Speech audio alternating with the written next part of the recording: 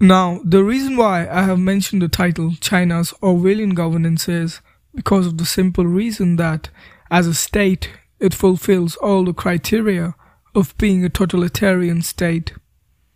George Orwell, in his novel 1984, described a state which brazenly pried into its citizens' lives to suppress their independent thoughts and stifle their opinions.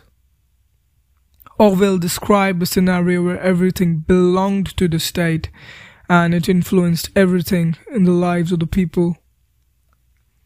Orwell wrote this book back in 1949 as he wanted to be certain that the kind of future that was presented in the novel should never come to pass, even though the practices that contribute to the development of such a state were abundantly present in Orwell's time, such as Italy under Mussolini, the Soviet Union under Joseph Stalin, and Nazi Germany under Adolf Hitler.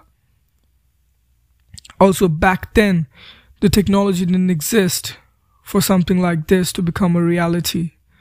But in today's era of 21st century, the technological advancements make all this possible. The Chinese Communist Party is doing exactly that with its people, who can't speak anything against the government, or else they'll be sent to the gallows for committing subversion.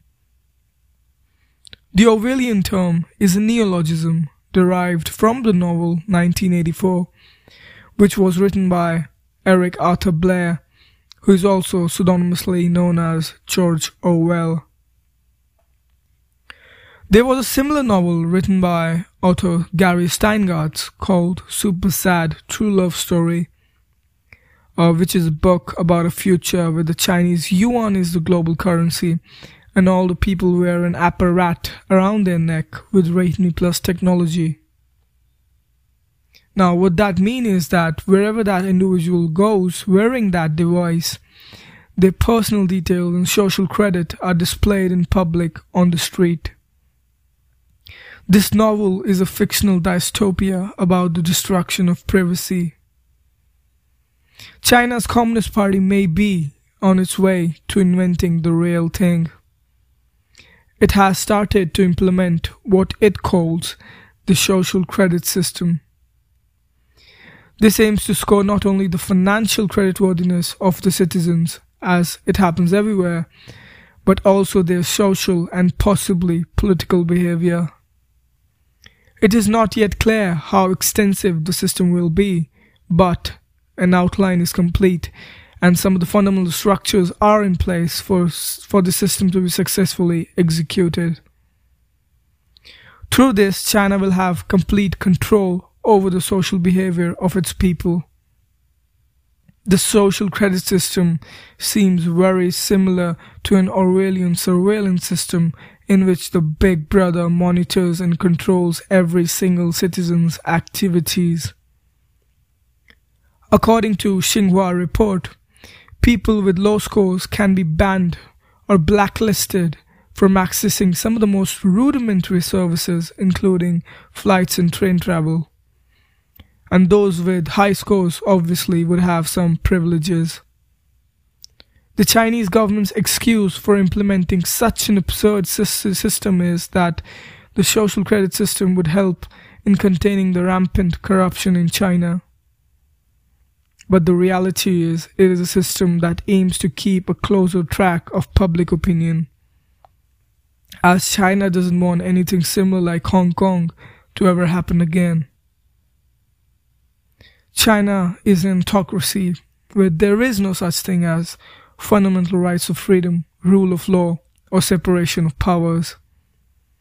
It is a country where the people's voices are stifled and repressed by the Chinese coercive authorities.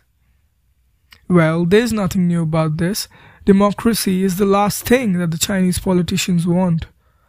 Also in the year 2018, they amended their constitution giving President Xi Jinping the power to rule China indefinitely.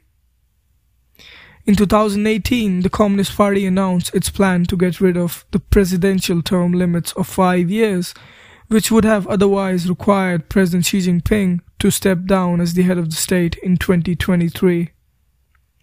A purpose behind needing this is that, just like any other autocratic megalomaniac leader, President Xi Jinping is consolidating power.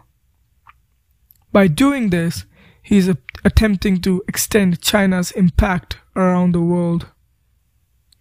President Xi Jinping is now being referred to as one of the most powerful leaders in Chinese political history. People in China did try to show their dissent against the move by posting animated pictures of the president with the intent of mocking him.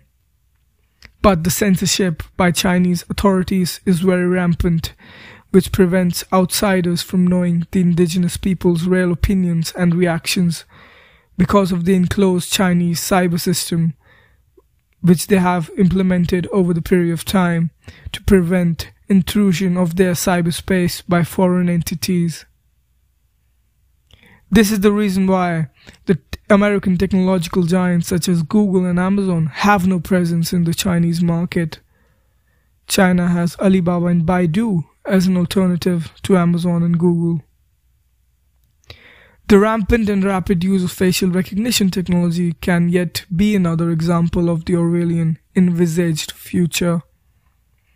The most common payment method in China is through facial recognition technology, which could have ruinous effects on people's privacy, as the government could always monitor their movements and whereabouts.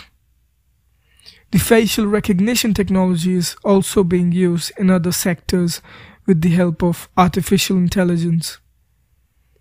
China's cyber firewall prohibits foreign tech companies like Google and Amazon to collect data. They can suppress indigenous information within their closed borders. For instance, people still don't know the definitive impact of coronavirus on Chinese indigenous people. Chinese people also know that these amendments to the constitution don't change anything, as China was an autocracy before the amendment to the constitution and would remain an autocracy in the years to come. That's it for today's podcast, guys. To know more about the subject, you can visit livescondery.com. And also you can consider supporting me on Patreon. Thank you.